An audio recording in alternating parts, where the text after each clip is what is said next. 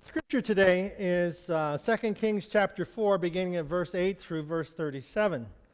And it is a text that I don't believe I've ever spoken on.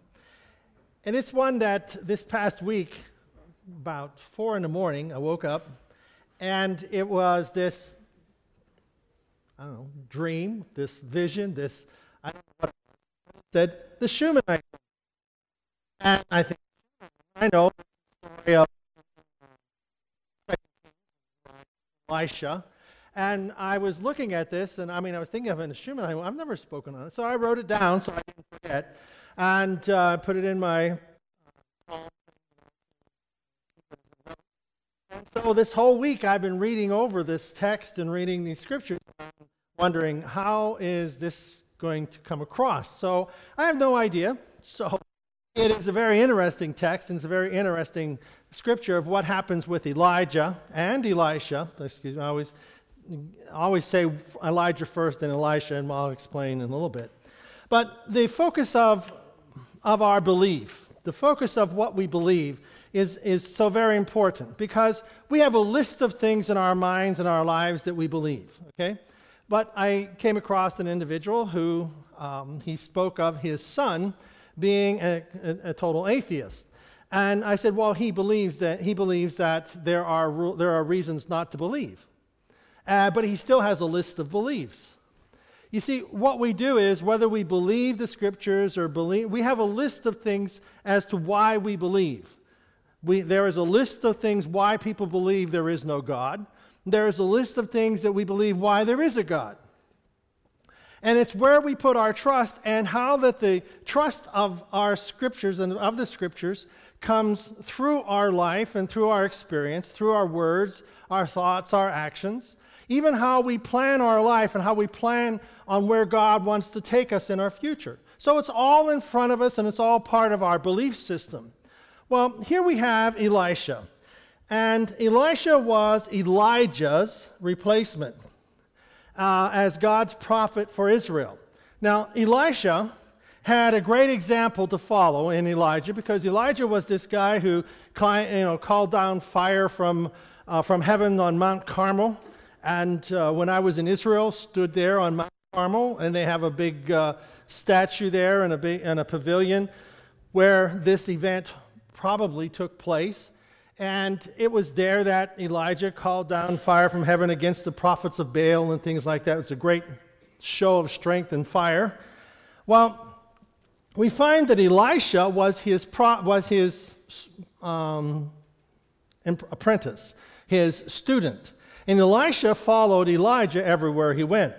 And he was willing to follow him. He was willing to learn from him in order to gain the power to know the work which God had called him to do.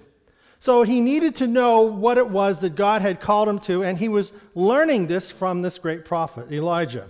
But both Elijah and Elisha concentrated their efforts on the needs of the people. And what we find from this story today in 2 Kings chapter 4 is that there's a great need of an individual, and we see how this plays out in this person's life. And if there's maybe a couple of things that we take away from this, is how that God has a way of blessing us, how that problems have a way of finding us, and how that we then determine what we're going to do with those difficulties, and how those difficulties are going to shape us and where we go with those difficulties. And I'm assuming that this is the direction that we're going to go with this text today, so that's what I have in front of us. So we know, as Elijah then was this fiery prophet who freed the people of Israel to worship God, Elisha was a man who put people in touch with their personal, all-powerful God. And we spoke about this in the Sunday school lesson this morning. The Sunday school lesson, I thought, was a really good one, because it spoke about the power of God, the all-knowing, omniscient, all-knowing God, omnipotent, all-powerful, omnipresent, everywhere present God. How that God is transcendent. He is in the heavens, but yet He's in the earth. So it's a combination of knowing everything. The idea that the transcendency is when God is in the heavens, It's like he wound up the earth and threw it off into space, and he'll come back at a later date and check in on it. Well, then there's the idea that God is so involved in the earth and in what's going on, he can't see the forest for the trees.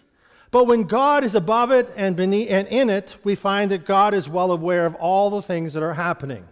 And then in that atmosphere, we have that God knows our thoughts from afar off. He knows our thoughts before we think them. And he has all knowledge. That God doesn't remember the past and he doesn't see into the future. He has all knowledge. It's everything, the past, the present, and the future is all before God at the same time. So when God interacts in our life, God is interacting in our life from a position that we are learning how to follow him. We're learning how to allow God to be part of us. It isn't that we're asking God to somehow come down and rearrange some obstacles in our life. We are allowing God to be in our hearts and our lives to come out through us as we approach life. As we approach the problems of life and the difficulties of life, the joys of life and the needs of our life.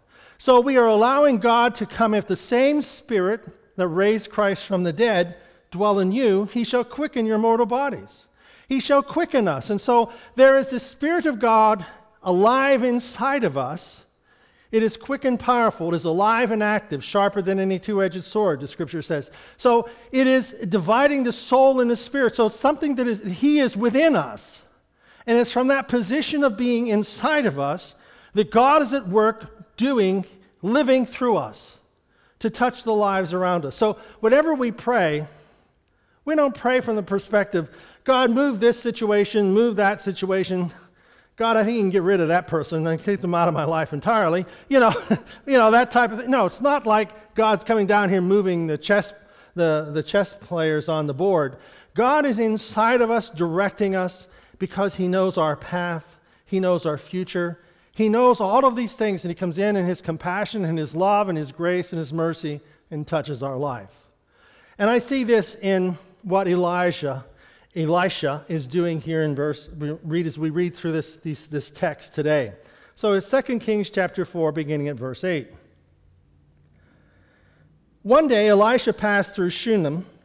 A leading lady of the town talked him into stopping for a meal. And then it became his custom.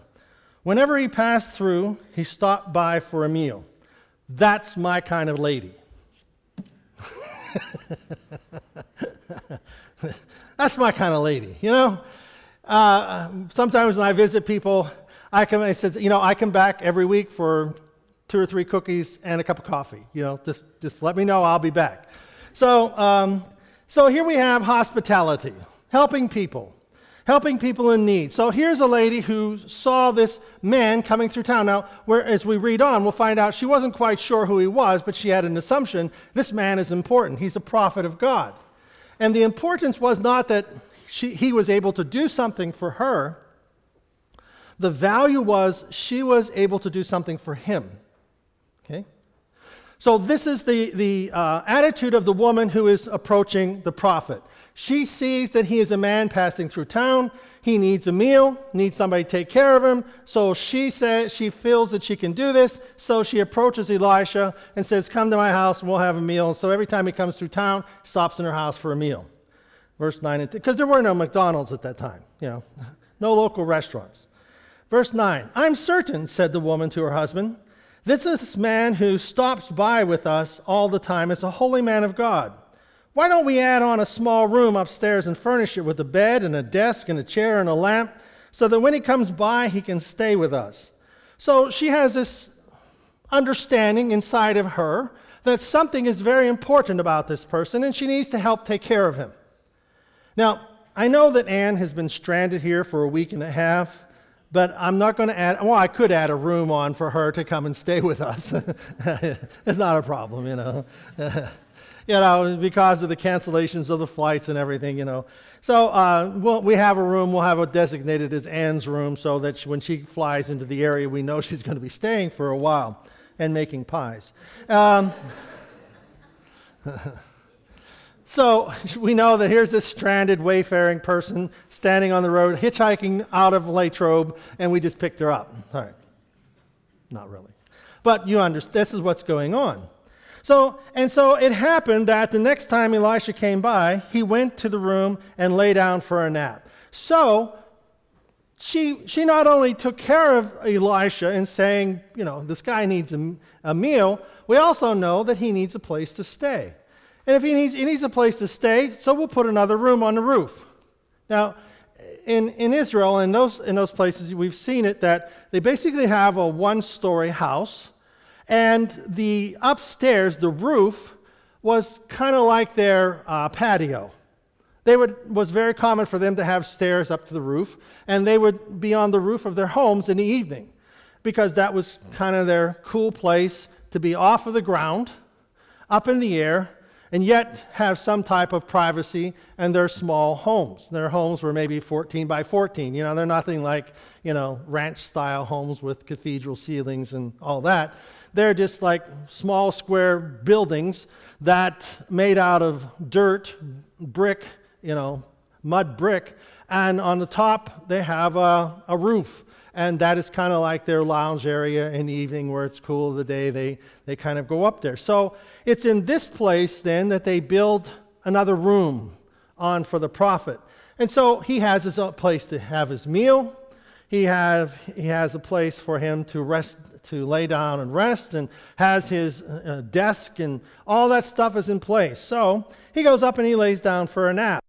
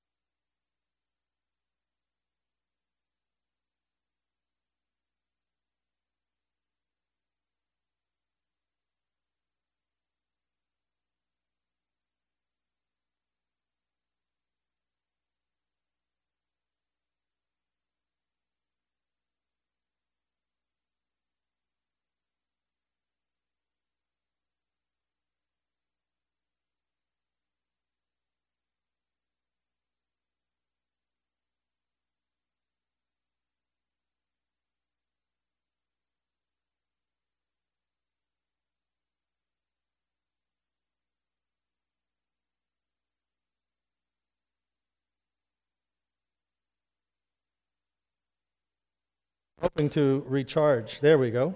Yeah, there we go. We're recharged and ready to roll. So the woman now is in a position that, the prophet of God is in a position now where he wants to reward her. And the next verse is interesting. He says, though Gehazi, Elisha said, "You've gone far beyond the call of duty in taking care of us. What can we do for you?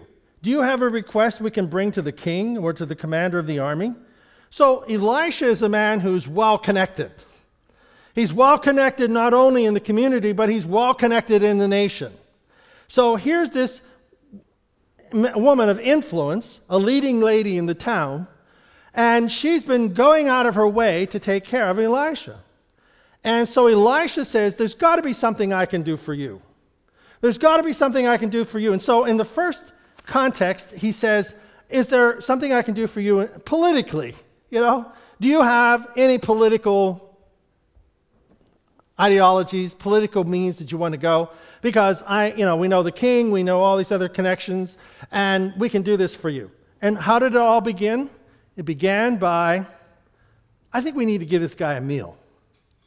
Well, now it's gone to the place where there's a room, and now there is this request presented to her. What do you have? Do you have a request of the king or anyone else? Let's see what we can do. She replied, "Nothing.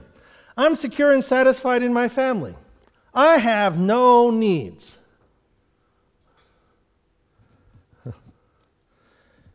She doesn't know what she needs, does she? She's not like us. Well, it's almost coming for Christmas. What is your list of things that you need? And we can come up with a list in a hurry, right? Because we know all the things we don't have. Well, this lady is saying, there's nothing that I need. I have my family, I have my friends, I have my home, I have all this. There's nothing nothing that I need. Verse 14. Elisha conferred with Gehazi. So Elisha's not satisfied with this. Okay? He's not going to let her goodness go unrewarded. So he said, there's got to be something we can do for her. So he's talking this over with his servant. But what can we do? Gehazi said, well, she has no son and her husband is an old man. Well, in Israel, if you didn't have any children, that was considered to be a curse from God. Well, Elisha knows that this woman is not cursed of God, and he knows that what is taking place here has been is like the image of God, the gift of God, because she has been very congenial in her hospitality and gone beyond the call of duty, built a room for him, and the whole works. So, call her in, Elisha said, and he called her, and she stood at the open door. So she comes to this door of the room that she has gotten and prepared for him. Elisha said to her, this time next year, you're going to be nursing an infant son. Whoa. Wow. Now, this was probably one of those desires of your heart that you know you're never going to get, but yet you still desire it. God knows the desires of your heart. And we get the desires of our heart by giving. You see, there are things in our life that we do, a lot of people do things with strings attached. Well, with God, He knows our thoughts afar off. He knows our thoughts before we think them. He knows what they are, and He understands us better than we know ourselves. And the challenge is not that we're going to do something to get something. We're doing something in order to honor God's gifts that He's already given us. So we give. And here he says to her, you're going to have an infant son. Oh, my master, holy man, she said, don't play games with me. Don't tease me with such fantasies. It was almost one of those moments where she's challenging her innermost thoughts that she's never told anyone, but yet she's told God. And now the man of God says, you're going to have a son. You're going to have a child. Well, the woman conceived, verse 17, and a year later, just as Elijah had said, she had a son. It's all within the time frame that the prophet had spoken. There are ways that God speaks to our hearts that opens us up to be receptive. See, I think of it as how God has worked in our life to bring about a certain place, bring about a certain circumstance, bring about certain conditions that speak to us. It speaks to us about having faith. It speaks to us about belief that God is going to do something. And I don't understand why. It's not out of debt that God owes us. You've been a good boy, therefore I'm going to reward you with this. It's out of an open heart and an open attitude towards God, and that He is a God who loves us, He cares for us, and He's going to bring about the best in our life. And it's hard to look at that sometimes when things aren't going well. The challenge is that we have a list of things that we believe and why we believe them. And no matter what the circumstances that we are facing, it doesn't change our belief. Our belief does not change, does not alter because things don't work the way we thought they should. It's always good to keep that anchor in your mind. Bad things happen. Storms come.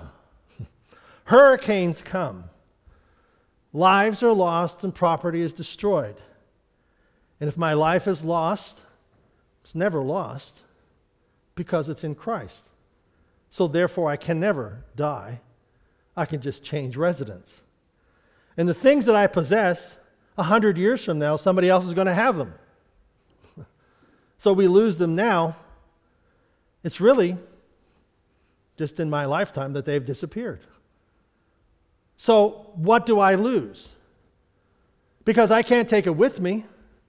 Heaven is my home, and I can't transfer. God, I'd like to transfer my John Deere tractor residence up there, because I need to have it to rake up leaves.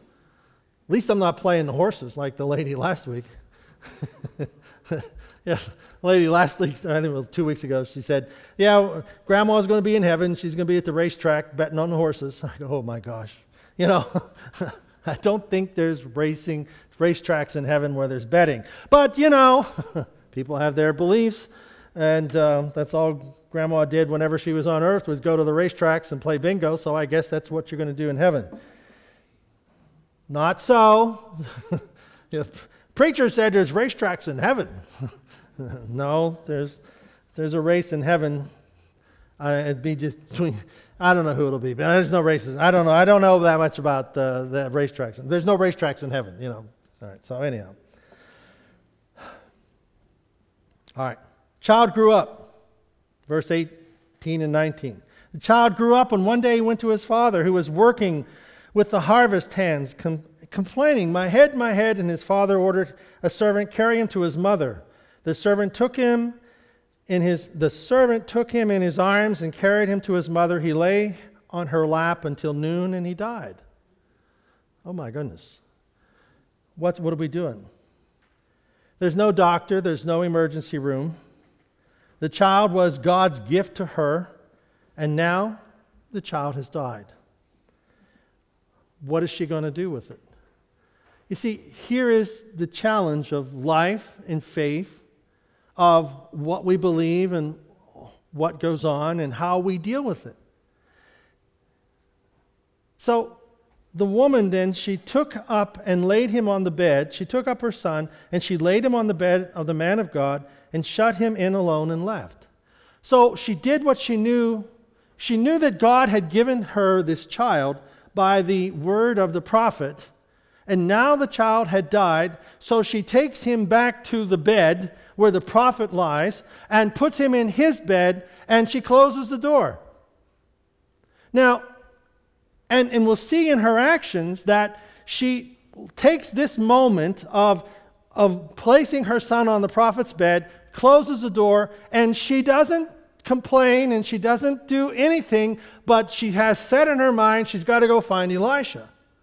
But before she goes, she said she called to her husband, verse 22, get me a servant and a donkey so I can go to the holy man. I'll be back as soon as I can. Her response was not even to tell her husband that the son has died. She doesn't go to the husband and say, our son is dead. See, this is one of those things that she knows in her heart what she has to do. She doesn't understand why she has to do it, but she has to do it in order to find out what's going on. We have to check in with our spirit before we really understand what's going on. Now, it's obvious what's going on. The child has some type of problem. My head, so maybe an aneurysm, maybe something broke in his head, a stroke, a blood clot, whatever it was, it caused the child's death, and now she doesn't know what happened, but she puts him in the bed and says, I've got to go find the prophet. That's the challenge. The husband, it's like you say you got to go to church on Sunday, and somebody says, why? It's not Thanksgiving. It's not Christmas. It's not Easter. Why are you going to church? Anybody ever get those questions? Yeah. I get those questions, and I'm the preacher. You heard about the lady who called for her son. He says, son, it's time for church. You got to get up. He doesn't stir, and she calls a little later. Son, you got to get up. It's time to go to church. And he says, I don't want to go to church. And she calls again, son, you've got to go to church. You got to get up and get to church. He says, I don't want to go to church. And she says, but son, you're the preacher.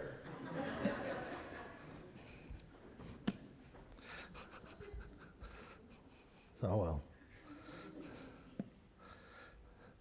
My mom never gave us a choice, It was like my mom and dad.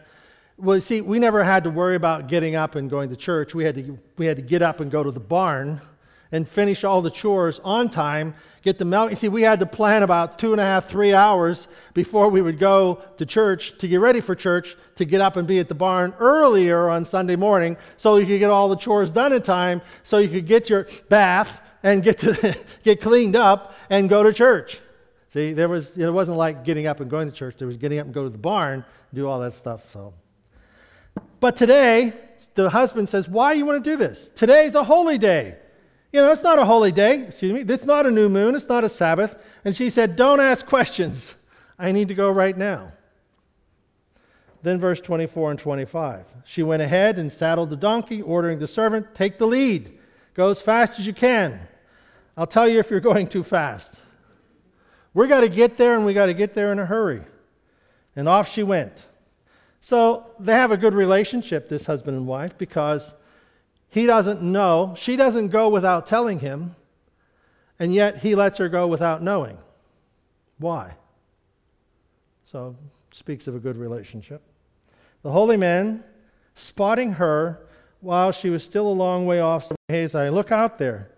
Why, it's the Shunammite woman. It's the Shunammite woman.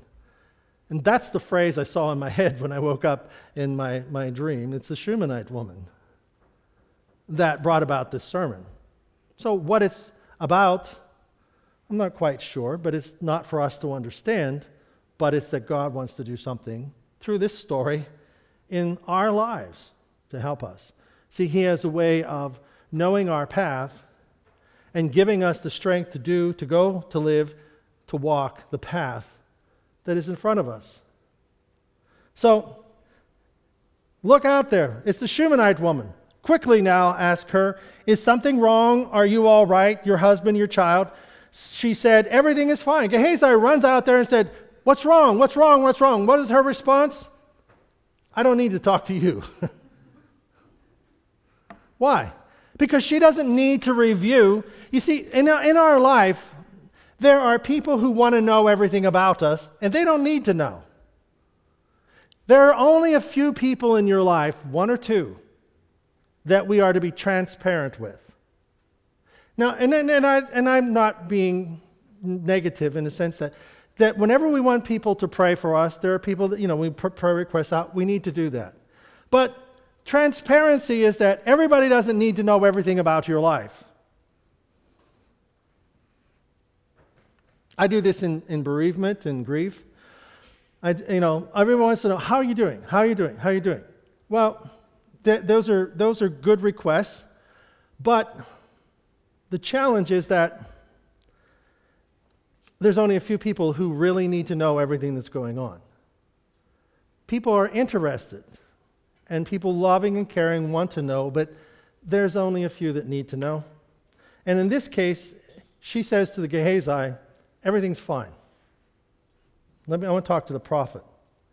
Because the prophet was the man who spoke to her about the child, and it's the prophet who will be able to tell her what to do next. Do we bury him, or does he live again? And she didn't know. Verse 27. When she reached the holy man on the mountain, she threw herself at his feet and held tightly to him, place of submission. I really don't know what to do, but I'm going to tell you what's going on. Gehazi came up, tried to pull her away. The prophet's apprentice, you can't do that. You can't hang on his feet. No, leave her alone. Can't you see she's in distress? But God hasn't let me in on why I'm completely in the dark. So Elisha doesn't know what he's supposed to be doing. He doesn't know exactly how he's supposed to handle this situation. So what does he do? He says, I'm in the dark. Sometimes whenever we pray, we don't know how we should pray for as we should. In the New Testament, sometimes we don't know how to pray for as we should, but the Holy Spirit intercedes through us with groanings that cannot be uttered. There's sometimes we don't know how to pray, but the Spirit prays through us. It's that same Spirit that inside of us that prays. Verse 28. Then she spoke up. Did I ask for a son, Master? This was not my idea to have a child. This was yours. Don't tease me with false hopes.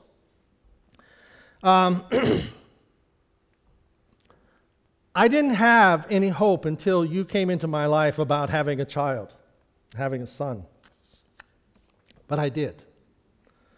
Then verse 29, he ordered Gehazi, don't lose a minute, grab my staff and run as fast as you can. If you meet anyone, don't even take time to greet him. If anyone greets you, you don't even answer him. Lay my staff across the boy's face. Elisha is not quite sure what he should do. Because remember with Moses, he stretched his staff out over the Red Sea, hit it, and what? It split, and they went through on dry ground. So Elisha sends his staff to the boy right off the bat. Right out, take the staff and go. The boy's mother said, as sure as God lives and you live, you're not leaving me behind. I'm not leaving with your staff. I'm staying with you. That's the assurance. I'm sticking to what God's word has spoken to me through you. I'm sticking with the word of God. And that's going to be my anchor, not the staff. Verse 31. But Gehazi arrived first and laid the staff across the boy's face, but there was no sound, there was no sign of life. And Gehazi went back to meet Elisha and said, the boy hasn't stirred. So Elisha sends the staff doesn't work. Sometimes what we try doesn't work. Does that mean it's over? It's done? It's not going to? Not so. God has a way of continuing. The story continues. Elisha entered the house and found the boy stretched out on the bed. He went into the room and locked the door. There is a way that we look at things and do things, and sometimes we don't need other people's input. Sometimes we just have to look at this situation from our inner person. It doesn't mean we're supposed to be isolated all the time and make decisions on our own and all that. It means that sometimes we have to check on the inside. They checked on the inside, locked the door. Just the two of them in the room, and he prayed, God, just like Jesus did with the Jairus' daughter. There have all the people out there weeping. He goes in, closes the door, and speaks to her. This time, Elisha got in bed with the boy, covered him with his body, mouth to mouth, eyes to eyes, and hands on hands. It's like, I'm going to breathe into you the breath of life. We're going to see as God sees. We're going to have the strength of my strength. It's going to come to you. And as he was stretched out over him like that, the boy's body became warm. So there's encouragement. But he didn't come back to life. Elisha got up and he paced back and forth in the room.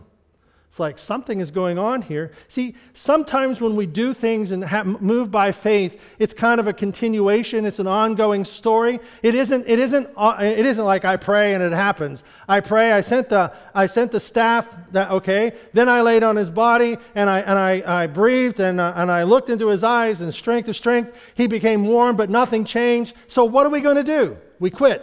No, we go on. And what does he do? He went back and stretched himself over the boy again, and the boy started sneezing. 7 times he sneezed. Did you know that some say that this is the origin of God bless you when somebody sneezes? Because sneezing was like an evidence of life coming back. And when I don't know who sneezed at the altar, I thought of this story right here this morning. Somebody sneezed at the altar. It's like, that's a sign. No. But it was just one of those things that, we always say, God bless you. And it's like the evidence of life. Sneezing. Just a thought.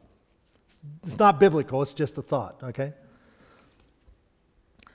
And 7 times he sneezed and he opened his eyes. He called Gehazi and said, get the Shunammite woman in here. He called her and she came in and Elisha said, embrace your son. Can you imagine the thrill of that whole situation? And again, how did it start? It started with an act of compassion. You know what? That guy, he needs a meal. He needs a place to stay. He blessed her with God's word of having a son. A gift of God, and then something terrible happens with that gift. And we don't know what to do with it. And so we take it to God again. The Shunammite woman didn't know what to do with this crisis. but she took it to the man of God who made the promise. And what else? She locked the heart and locked the door so that no one would be able to disturb. And Elisha, the prophet, did the very same thing because he was checking out from the inside. What should I do next? And that, I think, is the challenge of our life. Sometimes we just don't know what to do next, but we have to check out on the inside. God is at work, leading us on His path, the path of our life, with His knowledge, His presence, His power. He's leading us on the path of life. And in this place of taking our next step, God will guide us. He will bless us. He will protect us. Nothing will ever separate us from Him. And He will help us each step of the way. It isn't that we know everything and what to do. The woman didn't know what to do, so she went to the prophet. Prophet Elisha didn't even know what to do. He just went with the moment. And as he went, he discovered how it would all come about. And what does he do in the very end? Embrace your son. She fell at Elisha's feet. Place of submission, face to the ground in a reverential awe. And then she embraced her son, and they went out together. Shall we stand? We embrace God's gift to us, which is our life. And our life is our gift from God to us. And a lot of things will transpire in this life, in our life, the gift that God has given to us. Let us check in with what God is teaching us in His Spirit, in our spirit, by His Spirit and His Word. God will never contradict His Word. So never think that some of your thoughts, that the thoughts that we have, that they're not all God's. There are three places that thoughts come from. They come from ourselves, they come from the evil one, and they come from God. Our responsibility is to know what are God's thoughts. If we know God's thoughts, we're okay. That's why we study His Word. That's why we come to church. That's why we read the Scriptures. That's why we talk about them in a way that brings understanding to our minds and our hearts with an expectation in our spirit. Father, thank You for the blessings You have given us, for the gift You have given us, the gift of life. We ask, O Lord, Your blessing upon us and upon this, Your Word. For, Lord, we bring Your Word to our hearts and lives and ask You, O God, to teach us the truths of Your Spirit. We pray in Jesus' name. And everyone said, Amen. God bless you. Don't forget, next week, missionary, Sunday school, church, and dinner afterwards. Sign up, please.